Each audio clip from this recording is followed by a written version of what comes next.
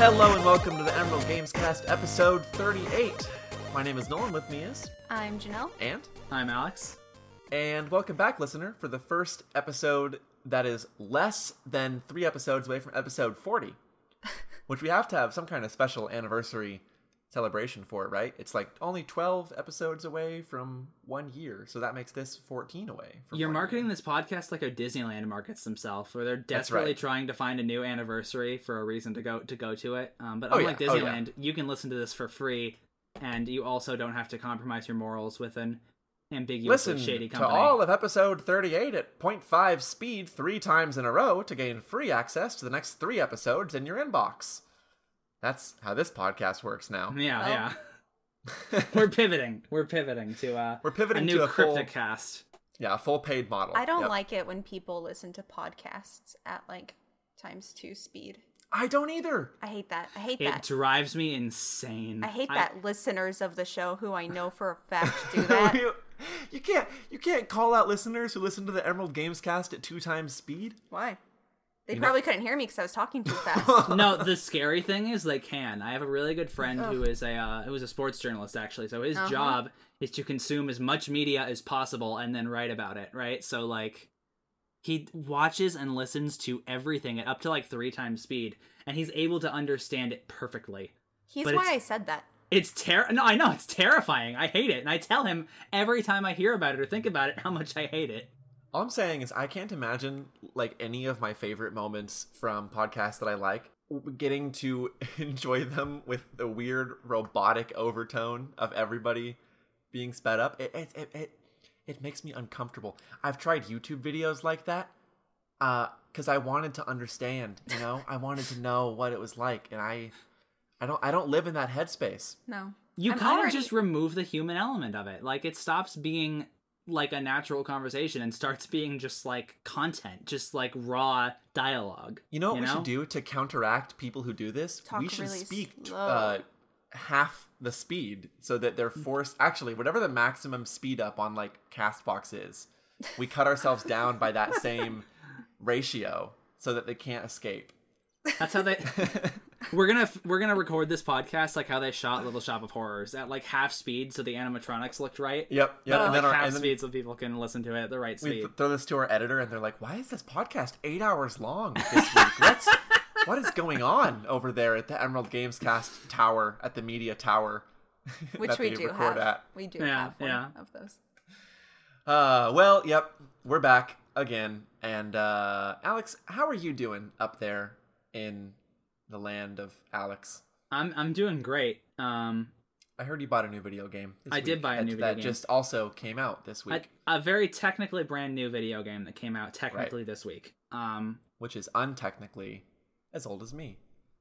Oh yeah, it is. You're right. Yep. So there's this game called Moon. Sometimes it's called Moon, a remix RPG. But this game came out in 1997, Japan exclusive. Was made by a company, Lovedelic, which has a lot of really cool people that all went on to do great things.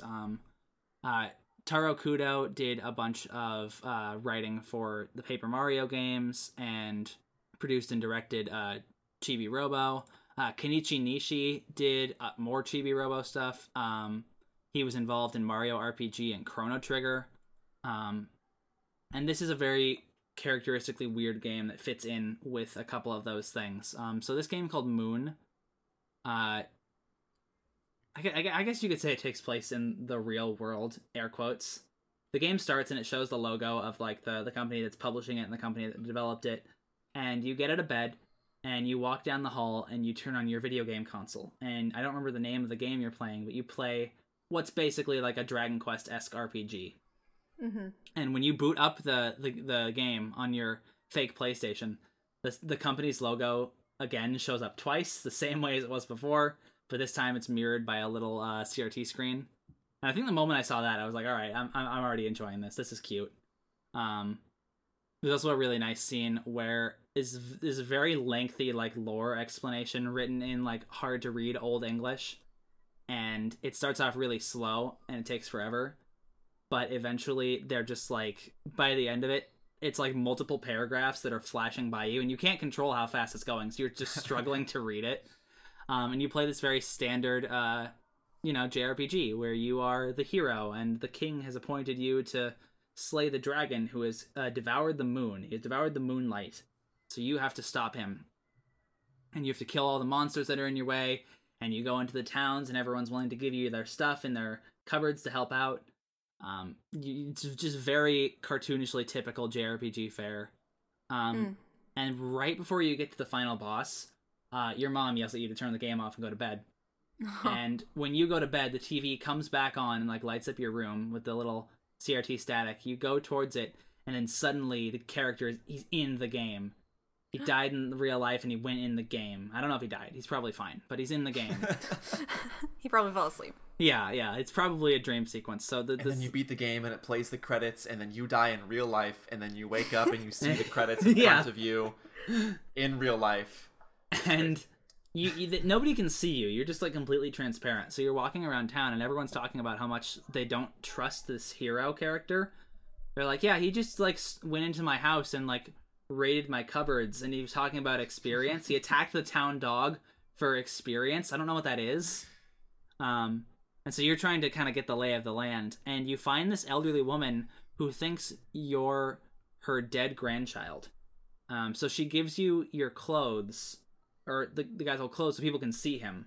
And grandma can't see very well, so she's the whole time like, oh, my dear sweet, I name my character myself. She's like, oh, my dear sweet Alex, I love you so much. It's been so long since you've been gone. And so you're walking around as literally just a pair of clothes, and everyone else is like, huh, that's weird. You're just like a hat and a coat and pants and gloves. That's weird, and they don't comment on it after that. And this game is significant. I think the main reason that this game is even out in America after so many years is because Toby Fox, the one-man Renaissance man behind Undertale, specifically cited this as a huge influence to the development of Undertale, because it was also kind of a deconstruction and analysis of like, well, why is this game like this, right? This quote-unquote hero is not the hero. If you look at it from a different perspective, that's not how it works at all. These people are frustrated. There's also an interesting mechanic where you have to go and there's like a goddess who comes to you at night and is like, so the hero has been killing all of these monsters and it's up to you to save them with love, right? So you have to capture their souls so they can go back into their bodies and be rescued and come back to life, and they reward you with love, which is like not only like a social currency, but it's like your health bar. So you only have a certain amount of love in the day, and if you run out of love, you just die. You just keel over and die, and it's game over, and you start from when you went to sleep last in game. So you're constantly needing to go. There's no combat, to my understanding, at least not as far as I am. You're just constantly needing to hop around and help out villagers and monsters and other weird, wacky things and creatures to get more love, because there's more love in the world to seek out, and you have to spread it and you have to collect it. But it just oozes charm. I mentioned Chibi Robo, and I think I mentioned Chibi Robo a while ago because it's one of my favorite games of that year with our yearly video game of the year thing. But it's just so weird and strange and charming. Some parts are like pixel art, some parts are like stop motion, everything's like made of clay. Some parts are for the PS1 surprisingly like well animated and rendered models. It's just all these different weird meshes of styles and designs that all make this unbelievably weird, charming game. See, I first heard about it because it was translated by someone we've mentioned before in the podcast, a ex-Kotaku journalist, now more of an independent creator, Tim Rogers. Yes, who, yes. Fluent in Japanese, worked in translation before.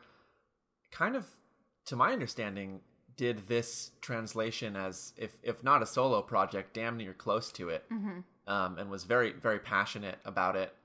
And I can see why. Actually, I have mentioned on the podcast in the past a video series that Tim Rogers did where he took Final Fantasy VII and basically did a retranslation of it, where he talked about all of the language nuance and different ways the Japanese and English scripts interlocked and conflicted and added to one another and whatever. Ever since then, I've always wanted to see what he could do at the helm of a localization project. So to me, that honestly is the main draw here. But from hearing you talk about it, I'm a lot more interested than I was, this morning because Yeah. it sounds very up my alley. I like the idea of this game that really plays with what the format of the game is doing. And because I had this image in my head of sort of when I was thinking of aesthetically what it would look like, I was imagining, I think, Final Fantasy IX, just kind of pre-rendered backgrounds and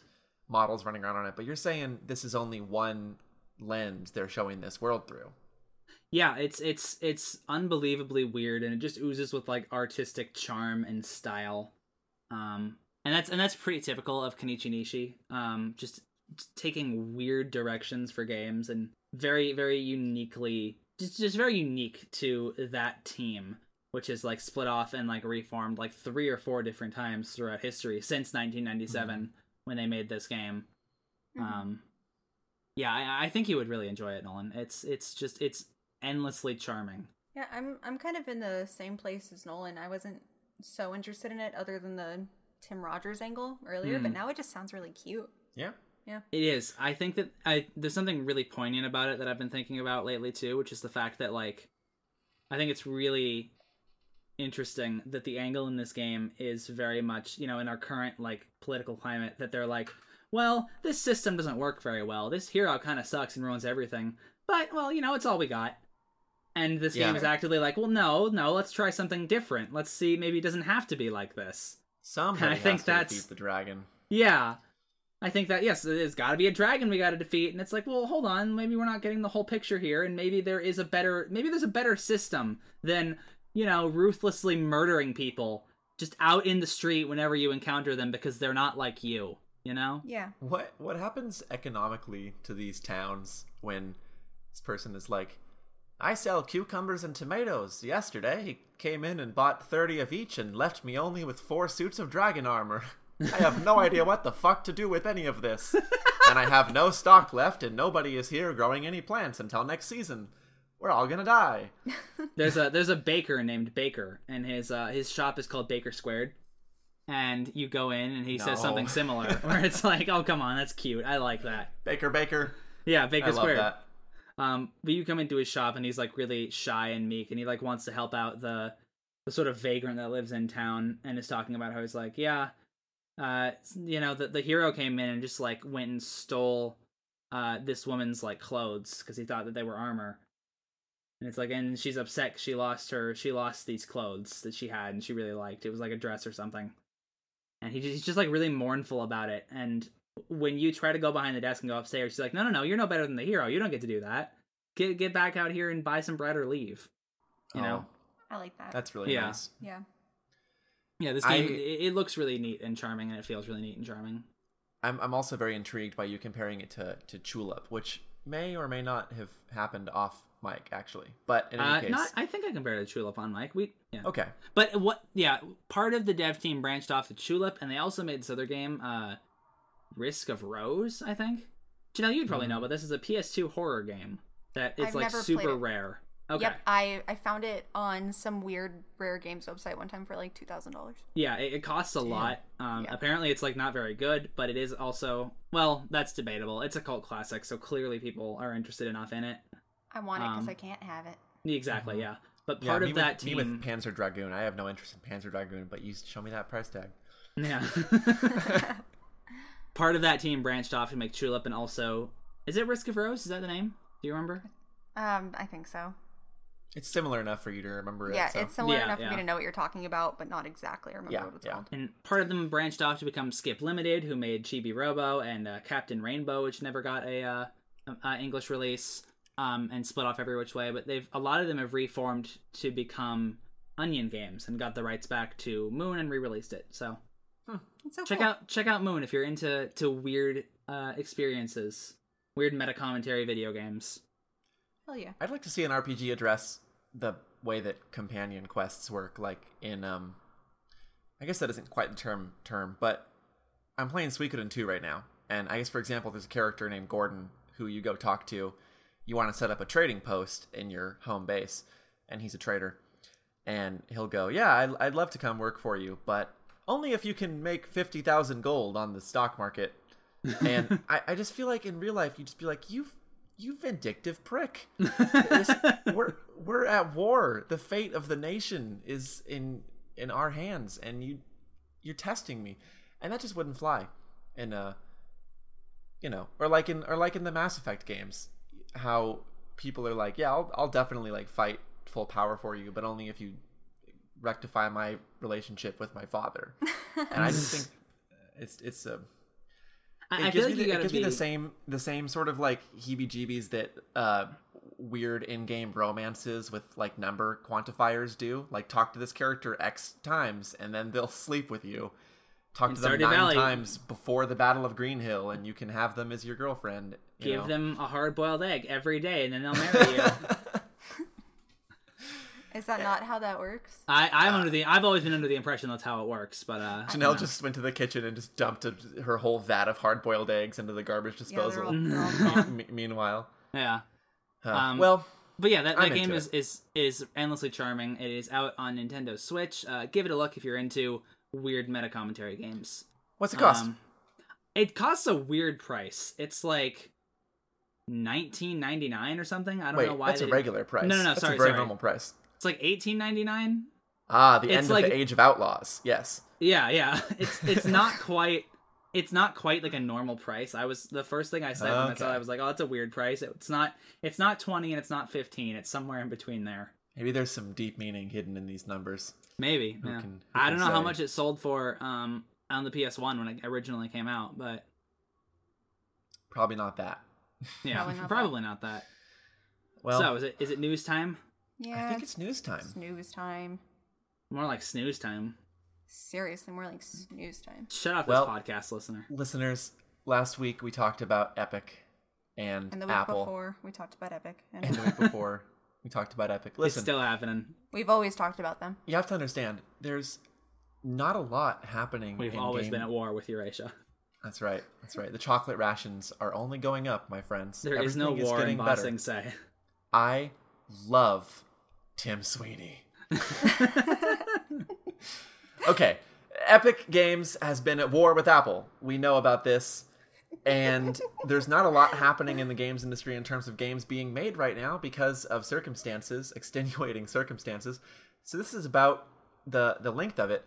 So last week we talked about this going to a lawsuit. And if you don't remember what this was, is that Epic wanted to create a system in the mobile app for Fortnite wherein players could make in-app purchases in order to buy stuff directly from Epic, rather than what the status quo was at the time, and still is, which is that you would have to put your microtransactions through the App Store itself, thereby giving Apple a 30% cut of whatever the transaction was on your end.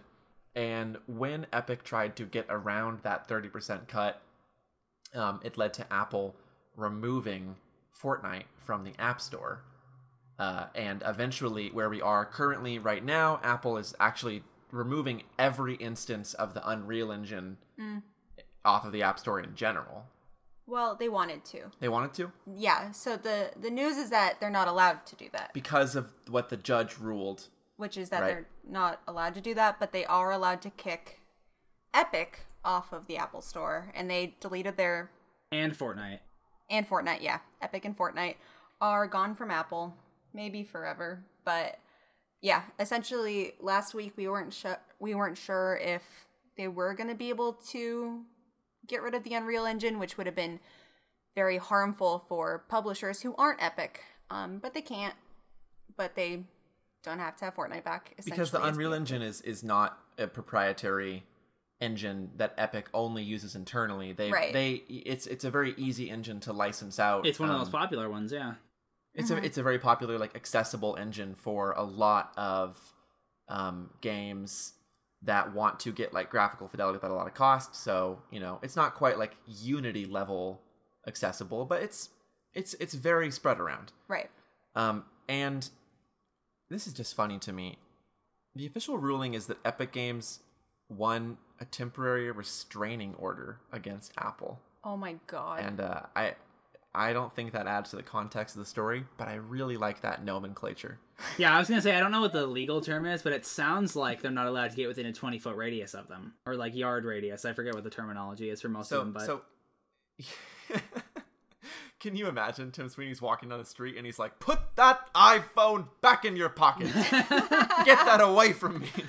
I don't want it anywhere near me.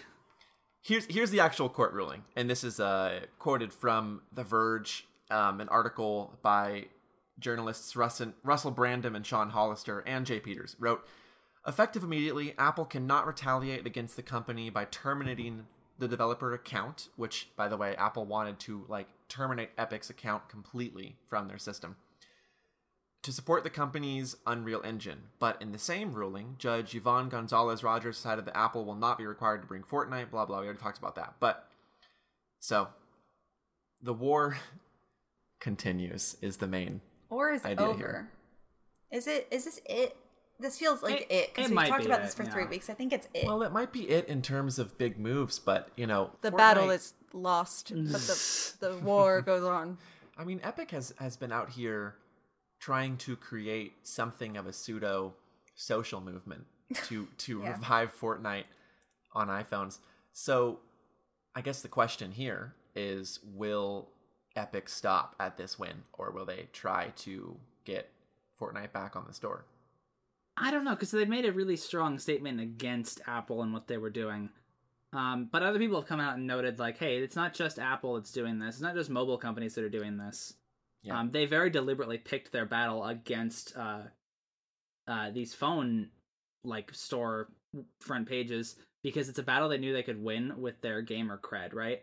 If you look at consoles, the spread is pretty much the same. They get a cut too because it's their hardware and their servers sometimes and their system, Hey, maybe I'm misremembering, but doesn't Epic take a cut on the Epic Store for It's a other... very small very, cut, though. very, Okay. very small. Yeah. Developers have universally praised the Epic Store for that. Okay, in yeah, I fact- couldn't remember if it was really small or really huge. I One- knew it was one of the two. Yeah. One big foothold that Epic has made is that Steam takes a relatively large cut from each 30 sale. or 40, I want to say.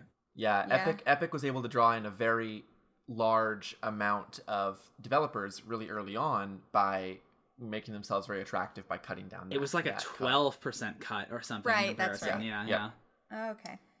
And I want to note that in the article it also says that the ruling is limited in scope because there's going to be more arguments heard later. This article notes that there is going to be another injunction, and that the court hasn't exactly settled on when that will happen, but Epic spokespeople have predicted that it's going to be probably another 4 to 6 months until they can get their more detailed arguments in. And Apple themselves have talked about another discovery period with another trial that they predict won't happen for 9 or 10 months out. So there is going to be, I think, further rulings because potentially these rulings could be relatively far-reaching in terms of setting a precedent for what Apple can and can't do to the developers that use its platform. Mm-hmm. So it's a developing story that will develop for a long time. Yeah. Probably. And unless anything big happens, we probably don't have anything else to say about it. Yeah. Sorry, listeners. I know that the Apple Epic segment is your favorite part of the week. Everyone's favorite part. Yeah. This is the Emerald Games Cast equivalent of the weather report, where Tim Sweeney is still really mad and Tim Cook is still really mad. And, It is still raining. You still can't play Fortnite on your phone. Yeah. Yep. Uh, Sorry, Fortnite. I was going to say you can't play this game on your phone, but... Well, I guess you can. You can play a game in this franchise on your phone. Oh. Mhm. So a new Call of Duty game was announced after apparently being teased for a while in their Battle Royale mode, and there was a little ARG they had going on. Love those. Yeah, but it's a new Black Ops game. Which if you're familiar with their nomenclature means they handed it to Treyarch, right? Yes. Yeah, I'm not. So There's 3 developers and they go in a predictable. wasn't it 2 until just recently? It was 2 until Sledgehammer was added to the mix. But they go in a predictable 1, 2, 3. I don't remember what the order is, but before the game's announced, Treyarch's making the next announcement or whatnot. Hmm. But they announced a game that's called Call of Duty Black Ops Cold War. The logo and the name sounds like one step removed from those Live, Laugh, Love t-shirts with all of the, like, motivational phrases on them, you know? It's just, like, three separate things that are all different fonts. The war is cold, but the game is hot. The black is ops. Mr. Gorbachev might have torn down that wall, but we're still building our player base. There's a very interesting, speaking of Mr. Gorbachev, there's a very interesting trailer that they use with a, I believe it was a real world former KGB, like, dude. And he was talking about how, like, you need to remember your history. And it was various crimes and atrocities that happened during the span of the Cold War, including a little something called Tiananmen Square, the Tiananmen Square Massacre, which was promptly removed from every worldwide trailer and replaced once they realized, oh wait, this is Tiananmen Square, we are not allowed to show this. Not even replaced. The original trailer was over 2 minutes long, and the only currently accessible trailer is just over 1 minute long. They actually removed quite a bit in order to get around this footage of the massacre. But it's so frustratingly tone deaf to have. I mean, we can get into, like, Cold War politics and the nightmare that's created even now, but, like, to have someone tell you that, hey, you should know your history or you're doomed to repeat it, and then immediately remove a very important part of history to appease a global power that is largely seen as undesirable and at worst, I guess. No, that's not right. You don't remove that, like, at their behest. Yeah. It's scummy and it's insincere, and it's what I would expect from a game that turned global politics into, like, a shootout, you know? Mm-hmm. I am not entirely unconvinced, and I'm putting on my tinfoil hat here. There is no way that higher ups at Activision Treyarch did not know that putting footage of Tiananmen Square would get this trailer trouble in China. There is also no way that they made the strategic call to not market this game to China, where Call of Duty sells very well. Mm-hmm. This trailer got taken down, but this trailer did not get the game banned in China. I think this is all very predictable, and I'm not entirely unconvinced that because this game is thematically going to be about information warfare, that they didn't get this trailer visibly banned on purpose. Interesting. For the clout. Because if your game is about governments withholding information, and the first trailer you release gets taken down for information control, it's clever. And I just don't see, like, that anybody in the marketing team could think that they could get away with that without causing trouble with Beijing. Interesting. So you think this is kind of like, well, do you think this is like a Metal Gear 5 situation where it's unfinished and that's retroactively an interesting development, or do you think this was intentional from the beginning? I don't know. I mean, I don't want to say that it was intentional from the beginning, because I have absolutely no idea what's happened behind closed doors. Sure. But I'm saying, considering that this didn't get the game, like, it's not going to affect their sales in terms of China, but it is going to draw more attention to the game. We wouldn't be talking about Black Ops Cold War. Yeah. But now I'm kind of interested in it, and it's just making me think that it would be a smart if I were in charge of marketing, I wouldn't have thought of this, but if I had, I'd be proud. Yeah. That's all I'm saying. Call of Duty franchise does have a history of denying war crimes. Like, I think it was the most recent one that there was a war crime the U.S. Army did, and then they very subtly decided to suggest that it was Russia's fault. It was called The Highway of Death. Yes. And it wasn't even that subtle. It was an expositional cutscene before a mission that used the same highway in scenario and said that Russia. They basically explained the attack in surface detail and just said that it was Russia that did it. So they were, like, savvy enough to source real world conflict for scenario creation, but also savvy enough to keep their Department of Defense funding by pretending it wasn't us. Mm-hmm. Yeah. It's scummy. It's scummy, and this is nothing new. People have been criticizing the Call of Duty franchise for a while, and this is somewhat related. This is a very, let's say, weird. Let's go with a weird development. Weird. Call of Duty Black Ops Cold War has an option for a non-binary pronoun for when you make your character, which they're calling classified, which I thought was kind of cute. But yeah, am I the only one that thinks it's a little weird that there is a... By the way, you get direct orders from like a realistic Ronald Reagan in this game. Thinks it's a little bit... Oh, wait. Do we know that? Is that like in the trailer? We do. It's in the trailer. We do? Okay. I didn't know that. Ronald Reagan is like, you gotta go kill these leftists for me. They use gender neutral there's just some weird... I'd like to see the numbers of who's super into Call of Duty and who uses non-binary pronouns, because like this is a cool... I think we can all agree this is like a super cool thing that they did. It's a good step. Yeah. But it's like, there's a weird, like, maybe I'm just poisoned with irony from being online, but like, there's something about this seems weird to me, you know? I think what seems weird about it is that Call of Duty has gone so far out of its way. That's what I mean, exactly. It's gone so far out of its way to avoid politics, but only by their definition of politics. So like these games are inherently political, yeah. Right. What these devs will constantly do is they'll go, oh yeah, it's 2010. This is the new PlayStation game Call of Duty Black Ops. In the opening mission, you play part of the task force sent to assassinate Fidel Castro, and then you play a mission that represents the Bay of Pigs incident. But the game's not political. There's no politics here. It's just, it's nothing. It's the glorification of that incident is to them a neutral stance, but it's not.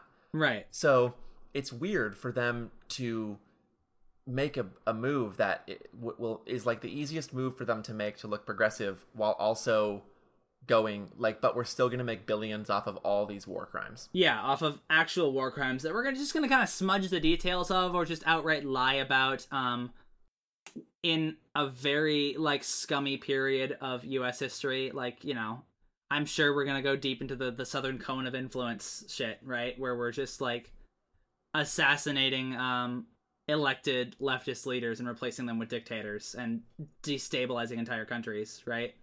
Like, this is a real thing that happened, and just there's a weird disconnect in my brain between giving a character a non-binary pronoun, and also like having them commit war crimes. Like I said, I'd love to see the numbers. Like, if you identify as if you are a non-binary, and you're super into Call of Duty, email us, because like I want to pick your brain a little bit.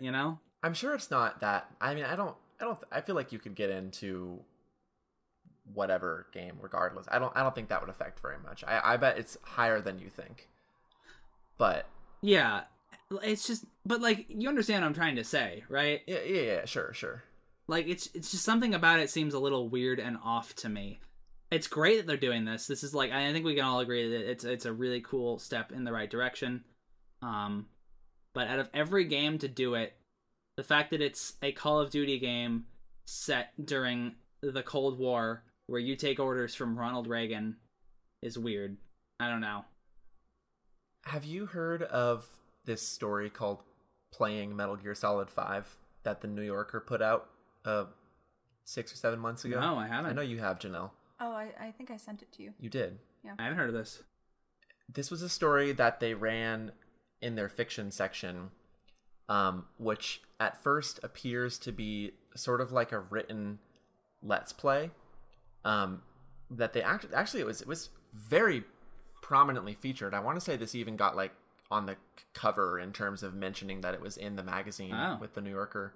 But it's written by a citizen of Afghanistan, writing about playing MGS5 and like being sent out to kill all of these people, and talking about like how as he's shooting these characters, he is seeing his own father or his own uncle being mowed down, and then getting points for it.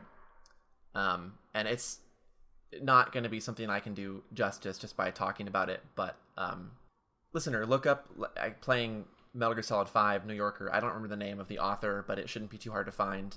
It's freely available, but it's really powerful. And I think definitely as Americans, it's so easy to forget that when Activision makes a game like Call of Duty Ghosts, where the plot is just that Venezuela starts taking over the world, and you're going down and killing thousands of nameless Venezuelan people shouting, foreign language obscenities, and the game doesn't bother to give that any nuance at all. Like, I just don't trust that when they handle one of the most complicated and nuanced conflicts in world history, that they will not just make bad Russians bullet fodder. I don't know. No, of course So not. Yeah, go ahead. I haven't said anything about this because even though I know that this is like our podcast, our space to like share our thoughts, I hesitate to talk about this because when the coronavirus first started happening, people used criticisms of the Chinese government as a way to be racist to Chinese people. Yep. So I'm gonna hold back, and I do obviously every game should have non-binary pronoun options. That's obviously. But that I'm not going to fucking forget the fact that they are removing important footage from their trailer as a way to appease a really horrible, shitty government. I already have major issues with Call of Duty, but it doesn't feel like something that they're doing to be woke. It feels like something they're doing to try to make people forget that they're just trying to appease the Chinese government, which infuriates me. So that's all I'll say about it. Nolan kept looking at me like I wasn't talking. And I just... No, I was... It looked like you had something to say. It's frustrating because I have a lot to say, but not here. Not today. Sure. I get you. No? Yeah. I will say I have not seen as much outrage as I was expecting. I have not seen angry, crusty gamer chuds come out and be like, oh, I don't want to play as hashtag two genders, whatever. I haven't seen that. So maybe that's promising. Maybe if you get in on the ground floor of the gamer chuds, they'll accept you eventually. So that's a positive way, I guess I can try to spend this. Yeah. But it's weird, and you mentioned this, but we've also talked about our distaste of Call of Duty is just lying about war crimes. But yeah, I mean, I think more than anything, it's surprising that Call of Duty is one of the games to be doing this, right? Yeah. Again, good step. It's just surprising that it's them. I'm not mad that it's them. And not it's just surprising. Call of Duty game that's set in probably like the 60s, right? Like it's interesting. Look, man, Call of Duty had so much heart. It's so sad to me, and I'm not saying that this is some fallen great or anything, but if you trace the plot of Call of Duty 4, which in my opinion is the best non-World War II I'll say it's the best Call of Duty game. Call of Duty 4 Modern Warfare. The plot of that game is about it's Heart of Darkness, American right? It's about an American invasion force going into a country in the Middle East based on incorrect intel and leading a spearhead invasion that is so messy and misguided that the British government has to send in special forces to try and correct course before America starts the Third World War because of their incompetence in military planning. And it ends up with a place getting nuked. It ends up with basically all the American player characters being killed. It's a complete fiasco. And the moral of this game basically ends up being don't send thousands of troops on a revenge mission if you don't even know what you're doing. But then Call of Duty Modern Warfare 2 and 3 promptly turned that same cast of characters into international superheroes that single-handedly stop the evil bad guys from destroying the world with a satellite space nuke. And they wrap right back around to being patriotic jingo. So there was a time where they were trying something, and it was working really well. Do you happen to know what year that was? That's an amazing game, and it just... Call of Duty 4 came out 2007. I think. And it just slipped, man. It just slipped away. They don't make them like they used to, That's all I'm saying. Hey, maybe this game, maybe it'll pull the wool over our eyes and be like, oh, maybe so. Surprise! This is awful crimes that are happening. If it's on Game Pass, maybe I'll play it. It's not going to be on Game Pass. Are you kidding me? There are people already foaming at the mouth to buy this game because it has the Black Ops logo on it, and like people our age, the first Black Ops game was such a huge deal that like, you know. The Jon Snow game made me cry because the robot died. And Was that what Advanced Warfare, Infinite Warfare? Yeah, Infinite Warfare made me cry when the robot Isn't that the one died. with Kevin Spacey? No. No, it's the guy from Game of Thrones. Which one's Kevin Spacey in? I don't know. I have no idea. Okay. I know that it's one of the most recent ones, though. Yeah. You know, Black Ops was the first game I ever pre-ordered, and it's still one of only like 4 games that I've done that with. But I definitely remember going to the store to pick up Black Ops. What a cool game. What a cool game. Yeah. All right, so Yeah. we don't have a whole lot of time. Do we have any closing thoughts we wanted to say, or? Call of Duty bad. Yeah, I'll side with you on Call of that. Duty. Yeah, Call of Duty bad. Call of Duty 4, good. Call of Duty 2 and 3, really good. Call of Duty Finest Hour, excellent. Taught me about Stalingrad. Every Call of Duty after that, a mess. And then I promptly had to learn in school that Stalingrad was not actually like it was in Call of Duty, but at least I learned the So name. it didn't teach you Stalingrad.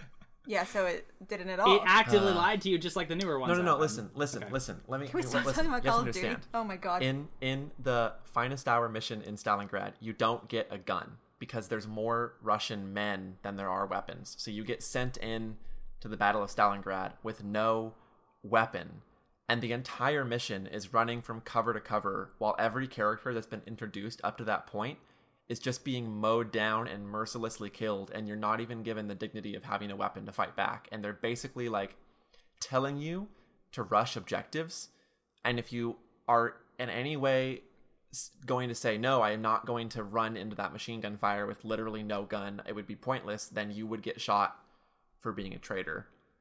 And that's not some kind of like special message, but I played that game I think when I was 10, and that was mind-blowing to me. Just saying, that game did a lot for me at a young age. So come on, Treyarch Infinity Ward, make a good Call of Duty game again for me. Just one, please. Just one. I can smell the Mountain Dew on. Oh shush! He's wearing Nike shorts now and those long Nike socks. I turned my hat backwards. I'm gonna start a SoundCloud rap album now. You know Fuck it. this. Hey. Let's talk about something else. Okay. Talk about the 2009. best game of 2009. Which, Yeah. Janelle, what's yours? yeah. Well, I had a moment where this was really tough because do you know what 2 games came out that year? I do not. Dragon Age Origins came out, and so did Demon's Souls. Oh. And like hours before recording, I was freaking out about this. But I think that Dragon Age Origins, it was one of my favorite games for years. It's not one of my favorite games. I've just played a lot more games instead. But it's one of the only RPGs that I've played that feels like a good old D&D RPG and is like also accessible and interesting, you know? Yeah, I've heard that a lot. Yeah. That game is incredible. I'm always talking to Nolan about needing to finish it. He started it, never finished it. Yeah. Someday maybe. But it's incredible. I love that game. Game of the year, game of the decade. Game of the decade. Wow. Well, game of Yeah, something. because we're only doing a game of the year. In case the listeners weren't aware, every episode we pick our favorite game of a certain year. Started in '96. Now we're here. So Yep.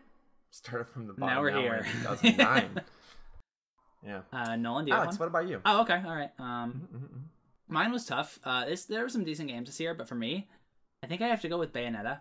Bayonetta 1 is not nearly as good as 2, but I think Bayonetta is still like one of the best action games ever made, and it does that, and it's that for a couple reasons. A big one is Witch Time, which I could talk for literally hours about how Witch Time is an amazing mechanic to center your game around.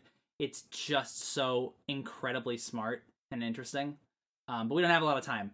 One other thing I'm going to say is that I really like how this game has this super flashy, over-the-top combat. Everything is ridiculous. Like it's got a lot of Devil May Cry DNA in it, but it kind of amps it up to 11. Mm-hmm. And it is this really interesting thing where I like where the Bayonetta herself, the player character, one of her like character traits is that she always needs to be the center of attention. Like she needs to have everyone looking at her at all times. She's kind of a diva. That's like her thing. And there's one of the boss battles is with like a like synthetic clone of yourself, or like a magic clone, and you have this sort of like, she can do everything you can do, and it's one of the most interesting battles because the entire time Bayonetta is furious that someone else might be in her spotlight. Oh my and God. It's like Dark Link. Yeah, it's like Dark Link if Dark Link had like a weird like jealousy problem, but Well, he does, but he doesn't talk. That's true. Yeah, you don't know about it. Yeah. But that game rules. It just oozes with style and goofiness, and I love Bayonetta. I could talk for a while about Bayonetta. We don't have a lot of time to talk about Bayonetta. Nolan, talk about something that isn't Bayonetta. Link loves to go on his ex-girlfriend's Facebook page, and whenever he sees pictures of her being happy, he goes, yeah! Well, he says that for a lot time. of things, so... Yeah! Yeah. Yeah! Nolan, tell us about that year. Where were you? What were your beliefs? Well, Day I by was day. 12. Day by day. I was 12 years 2009. old, Yeah. and I had just probably gotten an Xbox 360 a little while ago. My first game on my 360 was Mirror's Edge, as well as Tom Clancy's End War. Okay, but what purchased is your the same day? favorite that year? My favorite that year.